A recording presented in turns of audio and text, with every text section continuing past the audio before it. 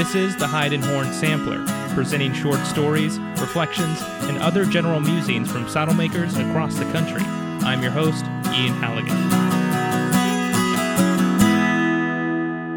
In a career spanning 25 years, Andy Stevens' work in leather and saddle making has also included workshops and exhibit curation. In this episode, Andy reflects on his experiences at the Western Folklife Center during his time working and living in Nevada. That Gathering in the Masters deal that we did in Elko, I can't remember what we did. We did 4 or 5 years of that.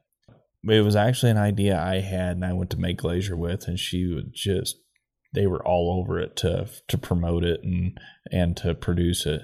But it was bringing in, and I kind of went through and thought real hard about 4 or 5 guys I could bring in that I knew could check their egos at the city limits, because that's the thing about this industry. Anytime you're dealing with art or anything like that, we all have egos, and some people are humble about them and some people are not so much, but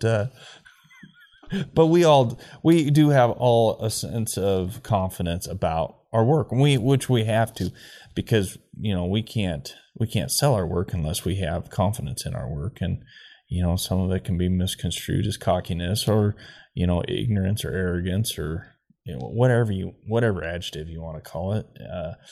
But I formulated a group of guys that I knew could all get along and teach. And we brought in these group of people, from first timers to people that were accomplished saddle makers, leather stampers, artists, whatever, into this group of about between 30 and 40 people. And there was 5 of us there teaching, and these people got to see 5 different ways of doing things to end up with a finished product, and different styles of carving and different ways of going about, drawing. They could take a little bit from each one of us, or they could go, oh, Don Butler's style really, and way he does things, I understand that. I get that. Or Bob Park, I understand his way of doing it more so than mine. And we had some great feedback from it, and it was fun.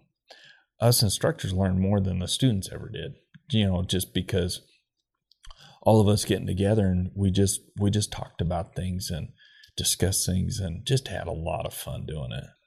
Who all was in the workshop?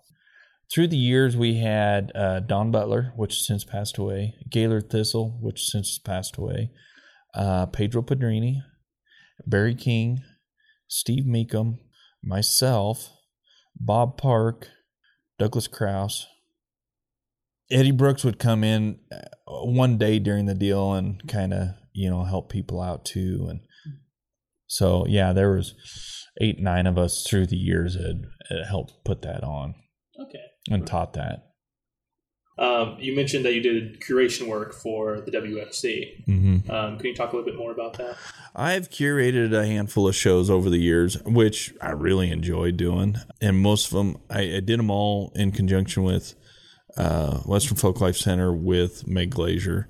And, God, they were fun, we did a really big one called Expressions of the West. And it was, at that time, it was all makers under the age of 40. And it highlighted a lot of young talent at that point. Man, it was a lot of fun. I got to know a lot of people through that deal, too. Get to work with some people I had never worked with before.